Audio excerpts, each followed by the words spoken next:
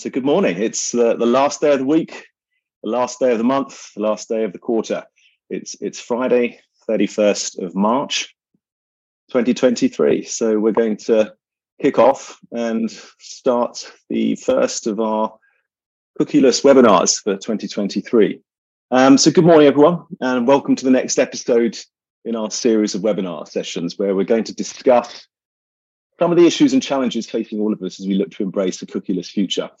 This session is being recorded and it's going to be shared afterwards, both as a webinar to watch back and in the not too distant future as a podcast to listen to.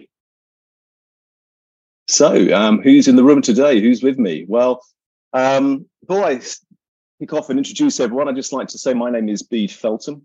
I take a lead here at Havas Media in the UK around all things MarTech and data strategy, supporting our client teams and, of course, our clients. With the impact that the deprecation of third-party cookies is going to have on our industry, our clients, the way we work, we wanted to explore a little further, a little deeper, and get some insight from those on the front line, the real experts, about how the future of advertising will change. So joining me today is Jimmy McCann. Jimmy is Head of Digital Strategy at Search Labs. And Jimmy's going to be supporting me this year with our webinars as we interview different guest speakers from across the industry. Jimmy, great to have you here today and joining me. Thanks, Bede. It's great to be here. Just by way of introduction to myself, I've been at Search Laboratory for 16 years. Started in paid search, then started the SEO department, and then headed that up for 7 years before moving into a more strategic role. I've worked on many clients over the years, such as from some that you might have heard of, like ASOS, Boohoo, Ted Baker, Wren Kitchens, to name a few. Great, good pedigree, Jimmy. Great to have you with us as well. Now, I know you've listened to some of the webinars we recorded last year, so you now know we're all about embracing a cookieless future. I'd just like to start maybe by setting the scene. You know, we're all aware that this final deprecation in Google's Chrome browser was going to happen sometime before the end of 2024. Of course, we don't know exactly when. What do we know? What do we know is when it happens, it's going to impact the advertising industry in terms of targeting and measurement. In our webinar last June, we talked about GA4. In fact, we talked about Google's latest web offering, and we thought we'd revisit this topic today with a special webinar focusing on just this topic. Especially given that it's going to be one of the leading, if not the leading, cookieless analytics solutions on the market. And further, given that impending deadline of the 1st of July this year, when GA as we know it, the universal GA, is no longer going to collect data.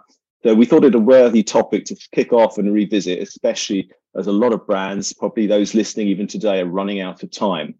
Some have even said you've run out of time already. You should have done this 6 months ago. We'll come on to that later. Before I do that, I'm delighted to have with us today two guest speakers, both experts in this field. Firstly, I'm delighted to have with me today Ruth Reynolds.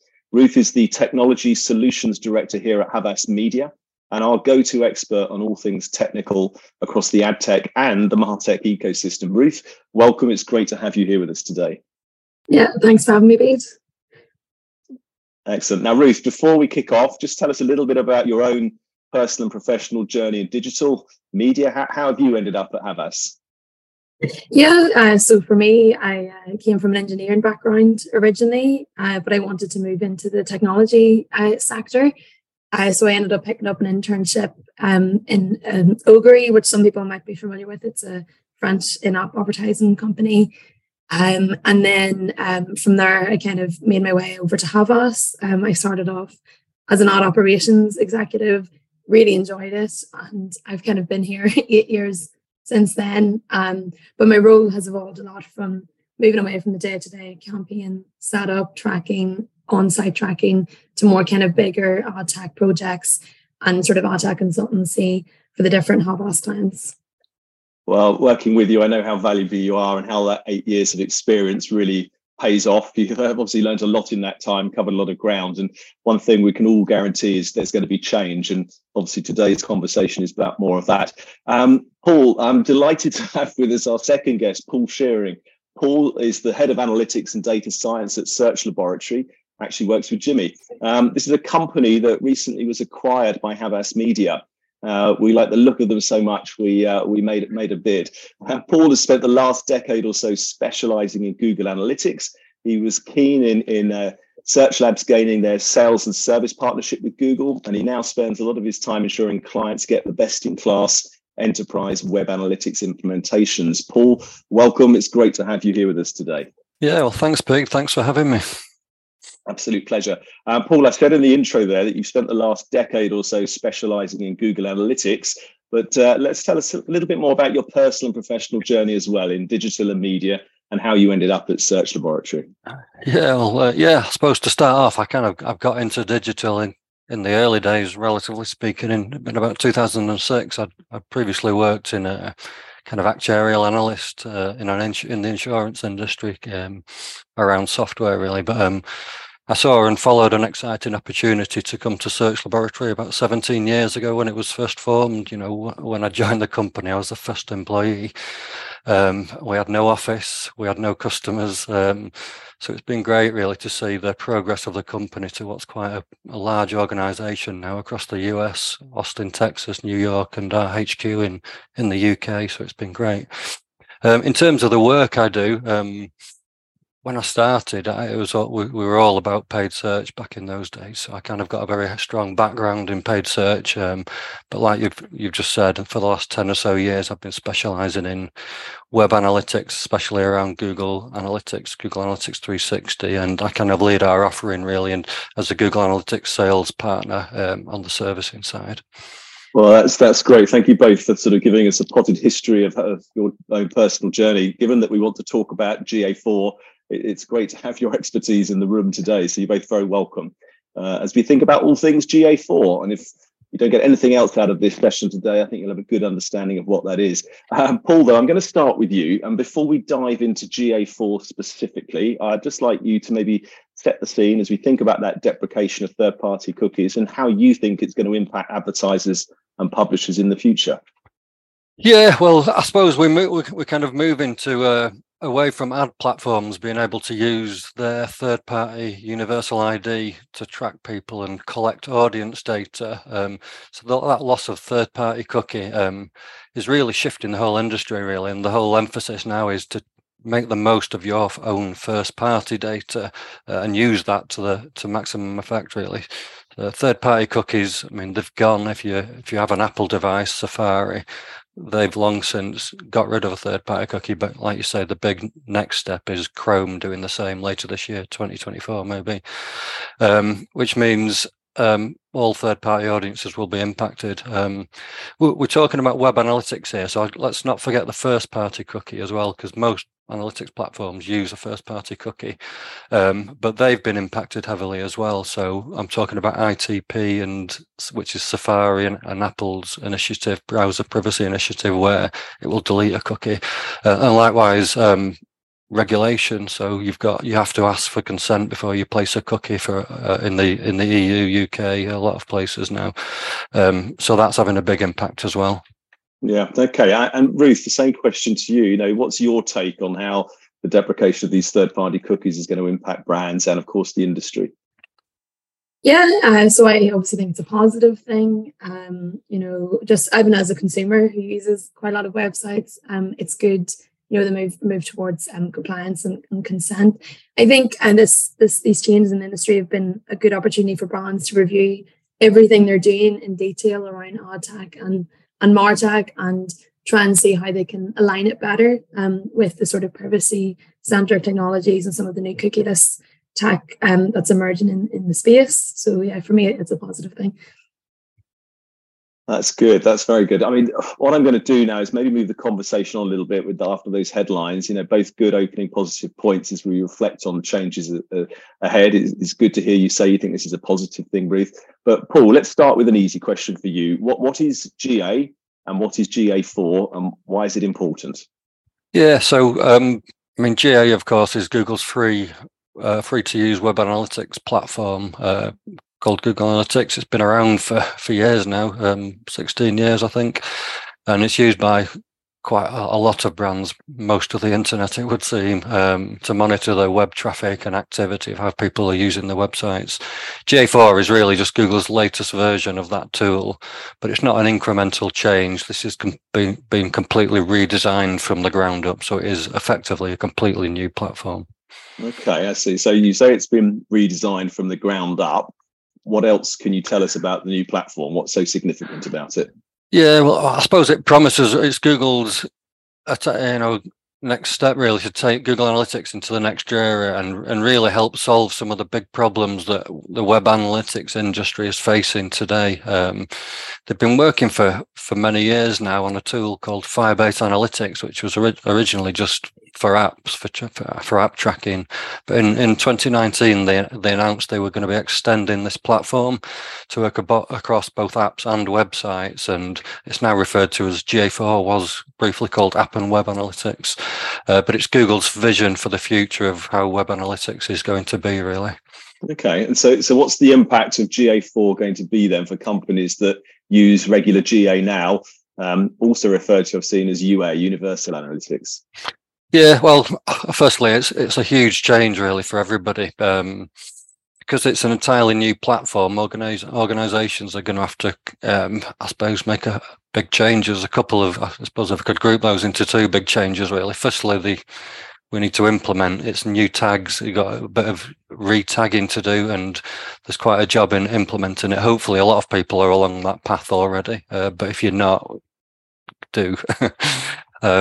Secondly, then, and maybe the hardest, people are going to have to learn to use this platform. It's a brand new interface, so people are going to have to learn the new interface. It's going to be a new way of running reports and a new way of doing analysis. So, yeah, given that the entire digital marketing industry has been brought up on Google Analytics in its current form, so this isn't a kind of insignificant task that the industry is facing, really. Yeah, that's a good point to make. This isn't just like a sort of new version and incremental control. This is a complete control-alt-delete, if you like, in terms of replatforming and a new system. Jimmy, if I can bring you in here, that to me sounds like quite a big deal then, yeah? Yes, absolutely. It's huge. Like you just said, this is a completely new approach to analytics, and the platform has been, it's not just a new iteration of the old version, it's a completely new platform. So they've re-engineered it from the ground up using that flat event-based model rather than a page view session-based one that the previous versions have been. So that flat structure gives you distinctive advantages that facilitates what we'll come on to later. Okay. So it's a platform widely used by the industry, being completely built from the ground up. Jimmy, why do you think that Google have done this? Why have they completely rebuilt GA? It's a completely different world now from the 11 years ago when Universal Analytics was launched. So with primarily that was a web analytics tool, so measuring a website. So now if you think about how we use the internet and interact with various brands and online media, it's across multiple apps, different devices, mobile, etc., and the number of interactions that it exploded as well. So UA was designed to track a single user on a single browser. So now its ability to string what that user did across all those different touch points is entirely flawed. Okay, so and that's the main reason then, it's that broken journey. Well, no, there's more to it than that. There's the whole privacy sensitivity and regulatory compliance going on at the moment. So as Paul mentioned previously, consent, we can't always track people by default anymore. So that also plays a role in being, that fragmenting the user journey and not being able to see it all. Okay, so it's a culmination of factors, basically macro factors as well, that are really forcing this change. Paul, quickly back to you, if I may. How is GA4 then going to help tackle some of the problems that marketers have now?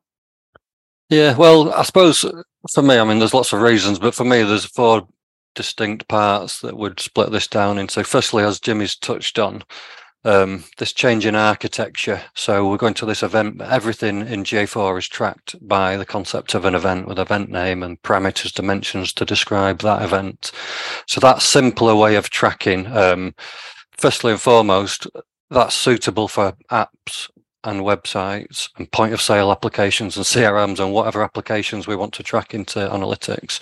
The old version was very much designed for websites and the session-based activity. But that kind of event-based structure gives us, it's much more flexible, customizable, which is better for them. So you can really customize this to how your business works. That event-based schema is faster. It's designed to be faster, to be interrogated and stored. It's more scalable for big websites. And maybe most importantly, it's simpler to implement this this very simple architecture is simpler to implement. And once an analyst has got through that learning curve of the new tool, it should be simpler to use as an analyst and use as a tool and a reporting tool. Okay, I see. And presumably you said there's 4 key points? Yeah, well, I suppose secondly then, and this is, I suppose, where it gets clever, it's GA4 is built to preserve kind of user data and paths. So, like we've said before, users' journeys in this multi-device and privacy-sensitive world are getting very disjointed. So if you use different devices or have an app and a website, or cookies get deleted, those paths are getting fragmented, and we're losing the ability to track those. Okay, and so how did it do that? Well, I suppose it's to do with the way Google Analytics GA4 joins users' data together, so events over time. Universal Analytics, just to stay, works by placing a cookie which has this kind of device ID, or you might have heard client ID, and it's a cookie ID that basically stitches everyone together. If that cookie gets deleted or you get a new computer, you're a new person as far as analytics is concerned. So GA4 is much cleverer in how it does that. So firstly, if you've got an authenticated logged in solution, it will use your own CRM user ID if you output that in the tracking code, and it will use that to join you up. So if you've got a customer that joined 10 years ago, analytics sees it as that same person 10 years on if they keep still logging in. So that's the first way. The second one is a thing called Google Signals, which is the use of Google's own identifier, and I'll touch on that in a little bit. But we can make use of Google's identifier to also stitch together users' activity, and then if those two things aren't available, it does still have the option to default back to that device ID, client ID that we talked about that UA uses currently. And of course, user ID and Signals, which is Google's ID, will persist over time because they're fixed. They stay in your CRM as the same ID, so they're much more persistent and work across apps and websites and different devices. Okay, that all sounds very, very positive. But just to go back to Google Signals, you mentioned there, can you elaborate a little bit on that? Yeah, so Google Signals refers really to the use of Google's own identifier. So if you're logged into an Android device, or a Google account, you've got a YouTube account, a Gmail account, just a normal Google account. If you're logged in and you've consented to ads personalization within your Google account, we've given Google permission to use that identifier to stitch together paths and also use that for ads personalization. So yeah, it's Google's use of an ID to help stitch together people. Okay, and that isn't an infringement of Google's user privacy in itself, nothing like that? Yeah, well, yeah, I mean, firstly, I'd say Google have obtained permission to do this, but before everyone goes and denies permission to that, I'd add a couple of very important things there. They only use this ID to process things like attribution data and users metric, and they do not share that ID with the owner of an analytics account in, say, for the example, the BigQuery export or the product interface itself. So they will not share those user identifiers or let you use them or access individual Google users' information at all. The second thing is they take great steps to kind of observe users' privacy. So if ever you're doing analysis in the tool and you get down to a small segment of data that might possibly be identifiable to an individual, they apply what's called thresholding, which basically removes the visibility of these small segments. So they do a lot to make sure there's no personal information shared. So it's all protected. It's all private. Yeah. Good. You said there was a third point, third of four. Yeah, and so this is really kind of Google's attempt to kind of restore missing data and missing sessions. And what I'm really referring to here is people who have got cookie are asking for cookie consent and not tracking people with the universal analytics because people aren't allowed to place a cookie. So it's possible if you have a cookie tool in place, you might be losing anywhere from 10 to 50, 60, 70% of website activity, depending on how you ask for that consent. So Google Analytics 4 is built to help restore that missing data. Okay. And how on earth does it do that? Well, yeah, I mean, it all comes down to a feature that Google have with part of a feature of Google Tag Manager that feeds into GA4 called Google Consent Mode, which basically lets us track those non-consented users, but it does so without placing a cookie and breaking those cookie laws. And then Google uses that to kind of model the missing data and provide more accurate conversion and attribution and user figures, really. So, it kind of restores that missing data by modeling, and it still gets a bit of visibility and it models that. Oh, I see. So it's sort of modeling the gaps and giving us a fuller picture. How on earth does it join users' data together if you don't place a cookie? Yeah, well, I suppose to start with, it collects the data without the use of that ID, and it stores, so it still tracks every hit and purchase on whatever you're tracking on your website or within your app. But it does so without creating a cookie. So it sends that data and it marks that data as non-consented. So it has a separate kind of data partition of all this non-consented data. And then it uses that non-consented data combined with the hopefully bigger set of consented data that it does have permission to join together, and it kind of models the missing X% and fills in those gaps. So I assume it also uses Google Signals to kind of help with that modeling and join that data and activity together.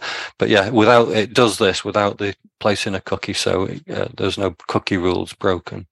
Right. Okay. Some real gems in there. But you said you had a fourth point. So lastly. Yeah, so I suppose the final one is it's kind of built to better attribute. It takes a new, given the way it preserves those paths and restores those paths using the methods we've just talked about, it can provide a much better way of attributing. So it has more visibility across those users' journeys. And it can do that across device because it's using user ID. So if you log in on a website and then in the app with the same user ID, it can join those paths.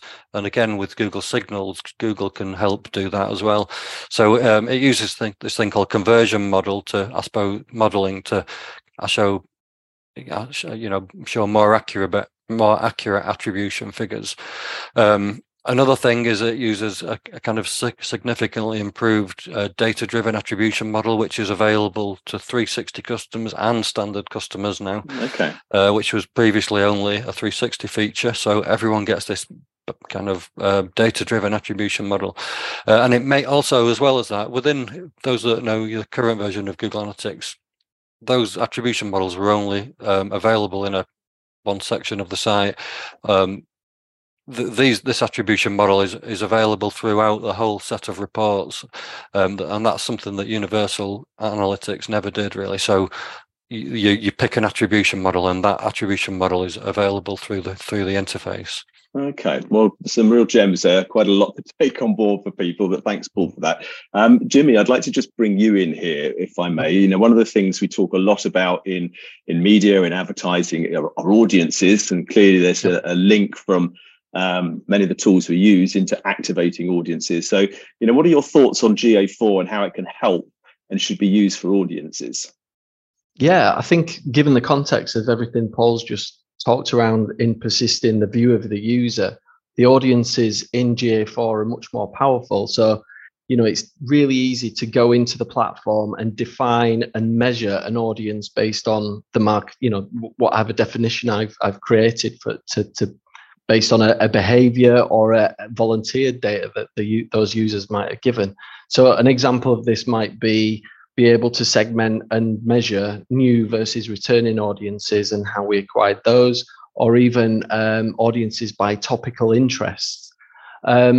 Then what we can do with that GA4 audience in that ecosystem, in the Google ecosystem, is then use that for reactivation in DV360 or Google Ads.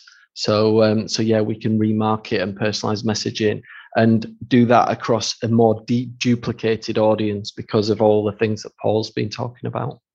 Right. Okay. All right. Well, it all sounds very simple. I'm sure there's a lot more going under the hood. But anyway, Ruth, I'd like to bring you in now at this point, because, of course, it's not just about GA and the technology. It's also about people. It's about the clients. And I know you've worked with a lot of our Havas clients over the years with their GA.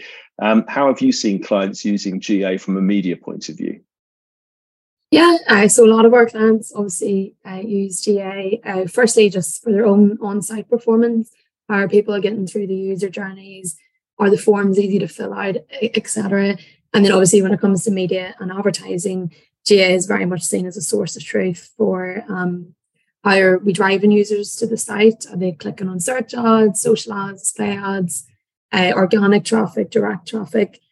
So obviously we work a lot with our digital clients and trying to understand how the ads we're running are driving users into the site. And then the role of advertising a lot of times is to get them to the site, but then those new customers, if you like, are they getting through the journeys afterwards? Are they downloading brochures? Are they, going through and converting, buying things on the site, signing up to newsletters, etc.? So yeah, very much seen as a source of truth for that kind of measurement attribution, if you like. So yeah, obviously with GA4, we need to get used to seeing that as the source of truth for that kind of attribution.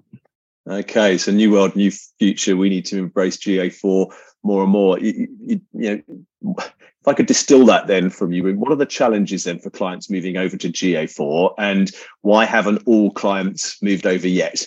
There's clearly a bit of a lag there. Yeah. So obviously it is human nature to be weary of change. We've heard a lot of announcements, like it sounds like it's happening, but I'll leave it to the last minute. I'll just sort it out later, because it doesn't affect my day-to-day work, but obviously it will impact the day-to-day. Come July 1st, obviously we've managed to get first a lot, but that's obviously a key thing to have in your mind. So I think it's just that reluctance to just this thing that I have at the moment's working, so I'll just stick to that for now. And another blocker, I think, is having expertise to understand what the change is, how to go about implementing it and things that got there. So I'd say that's the two main things. Okay, so it's all about embracing change, not being fearful of it, and making sure you do something. On top of that, then, Ruth, are there any gotchas people should be looking out for? Yeah, so obviously it can be a complex change for some websites. So I think getting the web team and analytics team on board early, the most successful transitions is when all stakeholders are aware of the change. So yes, it affects digital marketing. Yes, it affects all the advertising you're running, but your web and your analytics team need to be aware of all the change requests that are coming their way, so it can all be done in a very controlled manner. And yeah, like I was saying, just trying to get used to the new metrics. So as the guys have touched on, it is quite a different platform. So I used to log in on Monday and I used to pull this report in GA UA. How am I going to do that in GA4? What does that word mean? What's that dimension? I can't find that old thing. So I think there is a little bit of difference in the metrics. So getting used to it and getting comfortable with that is a really positive thing to start doing. Okay, you mentioned positivity there. So again, from your point of view, what have been the positives for clients who have already embraced GA4, those who've already taken that leap of faith? Yeah, so the guys have already started, they've given themselves time to digest the differences, in my Monday report, what actually is different. Even, people have dashboards, how is that going to impact the downstream reporting from that? So That's been useful, I guess, maybe more so for the clients as well.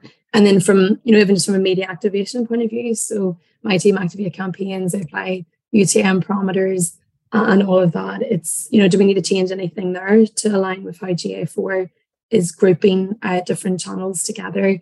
So it's given everyone time in the organization and organizations clients work with to feel confident and comfortable with the new interface and the new metrics. Okay. And would you say that you have to have used GA before in order to get the most from GA4?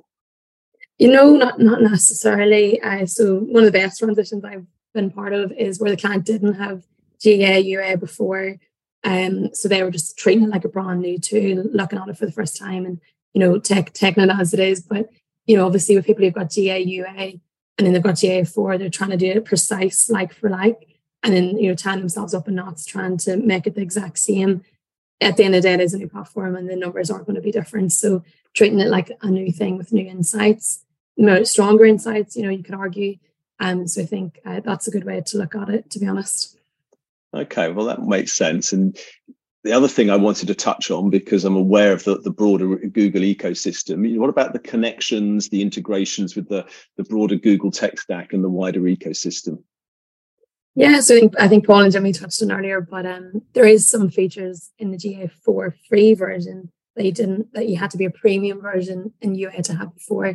So the integrations with you might be running search ads, you might be using SA360 and Google ads, and you might be running some display on Google's DB360 DSP platform. So those integrations now are just part of GA4. So obviously from a marketing media point of view, that's quite useful. And then in the wider Google ecosystem, GA4 does have the consent mode feature, the guys, filling in the gaps, etc. And then the signal modeling as well. So it's really obviously it's a Google technology. It's very well connected to the other Google platforms. So that's quite good. Okay, and one other thing I've heard of, we spoke to a client about this not so long ago. I've heard about server-side tracking is also part of a future setup for clients. Anything you can share about that? Yeah, so obviously I think server-side, is quite a positive thing. Sounds like it'd be great for site speed and site security. I have been speaking to Paul about this because he's actually done some work on it, real work, if that makes sense. Okay. So I think it's very future-proofing. And then in my opinion, this is a time of change. You're going to have to set up GA4 anyway. So why not go the full way and go server side? But obviously change is disruptive anyway. So I always think try and do it all together instead of doing one iteration now and then change it again in the future. But obviously time and expertise permitting. Yeah, that's a good message. If you're going to embrace change, embrace it fully. Paul, just picking up on that point that Ruth made about server side, perhaps you could just explain to us and the listeners what that's all about and why it's important for brands. Yeah, sure. So a server-side kind of tag management platform like Google Tag Manager server-side provides several benefits really. So just to explain kind of how it works conceptually, instead of loading loads of ad platforms JavaScript file tags on your website in a client-side tag container, the whole idea of doing it is you would implement a very simple set of tracking on your website or your app. And the best practice way would be to send a single stream of events into a web server-side GTM container. And then that server can then do all the heavy lifting of firing Google tag, a Facebook tag, all these tags off to these different endpoints, as well as quite a few other powerful possibilities, really. Okay. And what other benefits would this give us then, would give a client? Yeah, well, firstly, and one of the main ones is speed, really. So like I said before, you're not putting loads of heavy JavaScript snippets for Google Ads, for Facebook and all these platforms into your website, which means there's less for the website, that your customers, users, browser to do. So that really means smaller web pages and smaller load within that browser. It makes the user's browser faster, which is critical really for these days. And the search engines are thinking so too, because if you've got a slow website, you don't get shown. There's also a big improvement really with regards to kind of control of data privacy, and your ability to control it. So often marketers are willing to place all these JavaScript scripts and tags on a website without really understanding what they do. And a lot of them are just scraping all the cookie data and specific things and sending it to these different endpoints.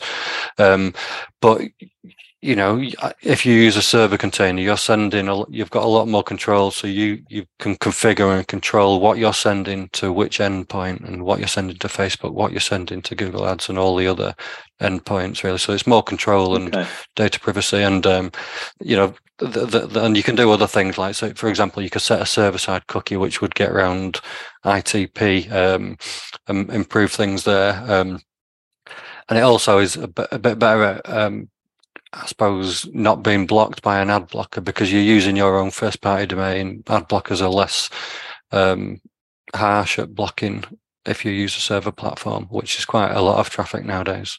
Okay, we're starting to get quite technical there, talking about server-side cookies. Jimmy, I just take you back to an interesting point that Ruth raised, when she says that some uptake of GA4 is from other previously used web analytics platforms. I could think of Adobe, for example. You also mentioned about how GA4 can be used for audience activation and integrations with that broader Google stack. Anything else you could share with us on that?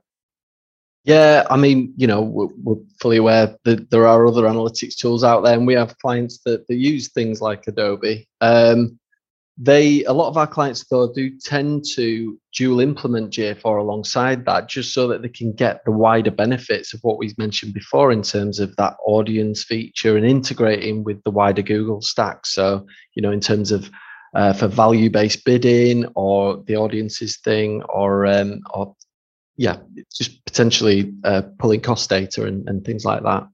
So it's absolutely a good idea to dual implement GA4, and it also could give you some historic data should you ever wish to switch from Adobe to a GA360, for example.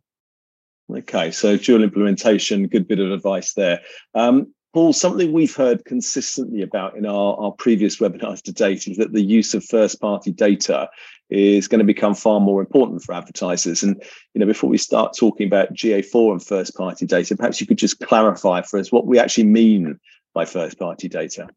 Yeah, well, I suppose in this web context, the simplest type of first-party data is the data you collect by your web analytics tool. So having GA4 and being able to identify those users, for example, that have added something to a cart but then not bought in that session, even if they're anonymous and you don't know exactly who they are, it's still collected on your first party data. And the second and more powerful kind of type of first party data really is the data about your customers and users that you've collected within a CRM, as an example. So that's data that you really own about your customers. Okay, that's a great point to clarify the difference there in first-party data, because often they're used interchangeably, but they too can be two quite separate data sources. Leading on from that point then, Paul, tell me how GA4 can improve our use of first-party data then. Yeah, well, I suppose based on the fact that it kind of GA4 persists this user ID for logged in solutions, that is, and it also uses Google Signals. I suppose any first-party audiences you create within GA4 are much more effective, and they're much more likely to persist over time, and you can transfer that audience across device with Google Signals, for example. Okay, can you give us an example of maybe that use of first-party data? Yeah, sure. So I suppose you'd always start with just a bit of Google Analytics behavioral kind of segments and audiences. The example I gave before, added to basket but not purchased. But you start with that, but then you can kind of supercharge those type of audiences with your own CRM kind of intelligence. So what CRM segments have you built in what do you know about your customers? Have you grouped your customers within, for example, customers that have a certain product affinity? And if you can get that data into GA4, then it becomes very powerful. Another example might be combining, sending data about an offline event that a particular user has occurred. So if you start to include someone in an offline marketing campaign, send a little event into GA4 about that, and then all of a sudden you can start to include them in an audience and almost target them with the same message that your mail campaign is giving, for example. Okay. And so assuming a brand has got access to first-party data and, of course, the right permissions to use it, how do they actually go about using it? Yeah, well, I suppose there's three fundamental ways to kind of ingest CRM first-party data into GA4. The first and perhaps the most straightforward is a thing called data import. This is a feature of GA4, and essentially what that means is if you track events from your website with your user's user ID in it, then you can load a file into Google directly with all your CRM segments, high value customer, low value customer, whatever, and it will widen that data in GA in the platform itself. So that's the first and probably the simplest. The second one is a thing called measurement protocol, and that's where you stream events as if it was coming from your website, really, from other internet connected devices like a CRM, like a point of sale application, and then that sends data in real time. That can be user data, and lastly, you could just output CRM segments, user dimensions directly in the tracking code, but that's often a little less feasible and harder to do just because of the difficulties of tying CRM and CMSs together. Yeah, sorry. This whole area of first party data is a really, really interesting one, and it's always interesting to clients because they often have it. Jimmy, anything that you can share with us in your experience of this? Yeah, just a few examples, I suppose, in terms of segmenting users and customers. If you were an online bicycle store, being able to segment very different audiences such as road bike users or mountain bike users, being able to view how you acquire them, how much you're paying against them, what behaviors they're undertaking on the site, and how valuable they are is really powerful, as well as the potential to personalize against those types of customer. Other example could be media cost data from non-Google entities. So you can perform a data import against your Facebook activity, click-based, using the cost data out of the Facebook system, and then you'll be able to review ROAS against the rest of your channels within a Google Analytics sphere.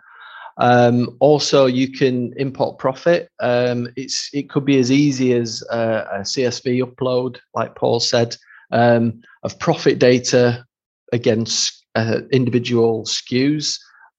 So then you'll be able to view how much profit you're actually making and then activate that within the Google Ads ecosystem. It sounds like a lot of expertise there. There's lots of many different ways to actually apply this and make it happen and work for you. So I think lots of good advice there. Ruth, if a client is listening to this, what would be your advice to them on the next steps they should take? Yeah, I guess step one for a client would be to understand what the status is of their GA, UA, or their GA4. Have they started? Is anyone aware of this? Or maybe they have started, but it's not really being used. So yeah, check your analytics team or whoever actually looks after your analytics platforms, and then find out your action plan, I guess, from there. I guess, I've said it before, but make sure everyone's aware of this in your organization and all the different companies that you work with. You may have one company for finance, one company for brand. Everyone needs to be aware that the reports are changing and their actual channels might look a little bit different than they used to. And I think we sort of had an analogy that we were discussing yesterday, but if you're a digital marketer, if you could see yourself as a manager, as a football team, GA, UA, that might be your star player at the moment. It's your go-to player, playing for years. Everyone likes him, the fans like him, etc. So every game you have him on the pitch because you know what he's about. And then you have a new player in your team that you've sort of recruited in, but you don't really know much about him. GA4 obviously is this new player. And they seem to have some skills and stuff, but that are different, but like you're not fully ready to understand it or embrace it. So just leave him on the bench, not ready.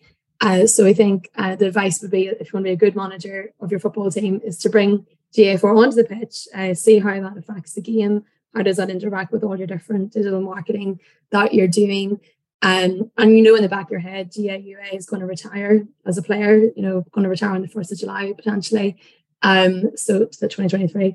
So that you have to get the new player on to get him used to integrating with all of the different things that you're doing.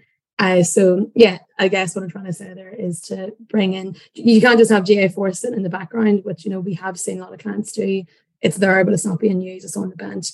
Get into it and use it and see how it could actually increase your performance in your football team. So it's just about trying to get used to it and overcoming that kind of resistance to change. I think that's a great analogy, and I think one that we can all relate to, and many of us listening in.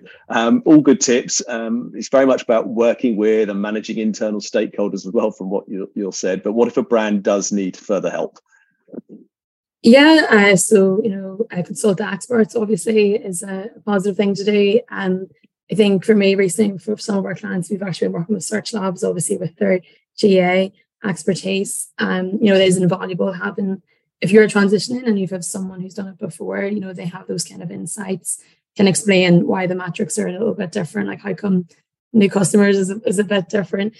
So I think that is really useful, having those safe pair of hands to help get to the technical stuff, but also the after part, why are the reports different.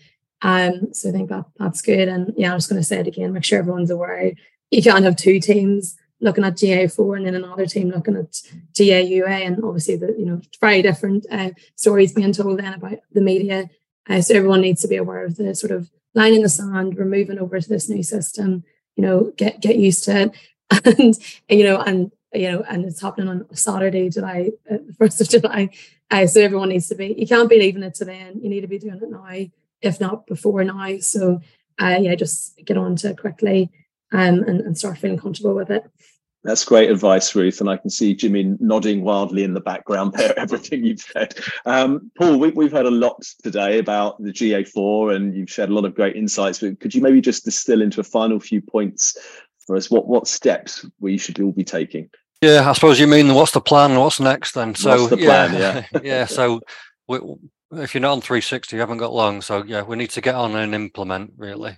Get those tags live so you're collecting data and you're not just starting from scratch at the last minute.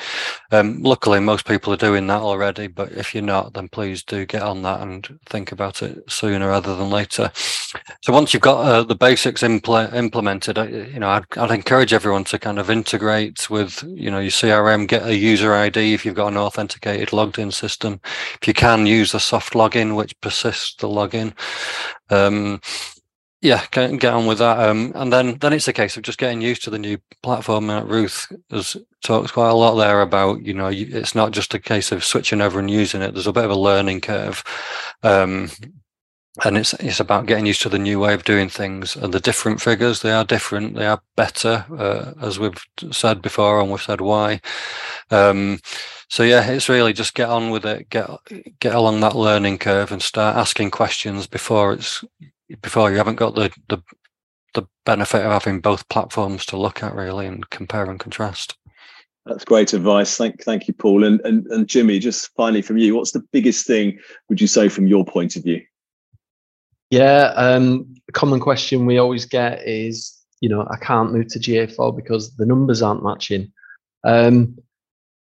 To put it bluntly, universal analytics numbers are not fit for purpose. To use Ruth's analogy, it's past it, so it's not giving you the full picture now, and you will be seeing huge skew in terms of attribution towards direct, brand, homepage, organic, etc., because it's not being able to persist that user journey across the multiple touch points. So GA4 is doing everything today to mitigate the holes in the data, persist the data while being privacy compliant for a cookieless future. So basically, in summary, the data coming out of GA4 today is absolutely more accurate and more trustworthy than the data coming out of universal analytics. That's a great point to end on, Jimmy. So thank you very much. Thank you very much indeed. Listen, I'm just going to do a quick wrap up of what we've heard today.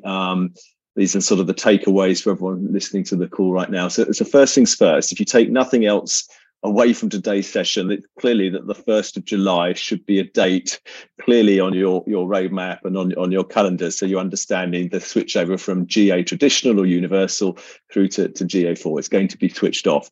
GA4, it's Google's latest version of their web analytics tool. They've redesigned it from the ground up. It's a completely new platform. So this is not an evolution. This is a completely new platform. Lots of advantages with that. You highlighted many of those, Jimmy. It's now an event-based platform rather than a session-based one. It's also designed for the way we live our lives. You think about how our lives were 10 years ago, 15 years ago. We're now always on, we're always connected, we're multi-device. GA4, it's also privacy-centric. We need to think about that very much in terms of regulation and consent. And Google's own IDs help to stitch events and data together. When adopting GA4, brands are going to face two main challenges. Firstly, implementing new tags. You need to get on and do that. And secondly, and perhaps the hardest thing, is learning how to use this brand new interface. But at the end of the day, you've got to take that leap of faith and think about how you're going to be running your reports and doing your analysis. We heard from Paul there that GA4 preserves and restores user paths, really key with those broken journeys. It provides a much better insight into attribution if you trust the data, and you should. GA4 can be incredibly important to activate audiences from your web first-party data back into the Google ecosystem. Another reason that you might want a dual approach to running GA4 alongside any other web analytics that you have. GA4 can also be your new single source of truth if you trust it, as we heard Ruth say. So we're not measuring accurately today using old GA, so we need to embrace GA4 and move forward with that. The other key thing, I think, is GA4 allows integrations with the wider Google stack in their free version. You don't have to be a premium customer now to get the benefits of all of those integrations. And then finally, cookieless is a positive thing for our industry. We heard that right at the beginning. It's making the web more privacy-centric for all of us, for our consumers. So those are the takeaways, and it just leads me then to say, thank you very much for joining me today, Jimmy, and thank you, Ruth, and thank you, Paul, for your great insights. We'll be sharing all the content from this deck afterwards. It'll also be available on our website, but thank you all very much. Thank you. Thanks. Right, so it just leaves me to say, yes, if you'd like to find out more, if you'd like to look at previous webinars that we've run, if you'd like to re-listen to this one, everything will be available on our website, embracingacookielessfuture.com. You can clearly see on the screen there. And it just leaves me to say one final thing. This is going to have an impact, but don't panic. Change can be good. Thank you all very much for joining us today.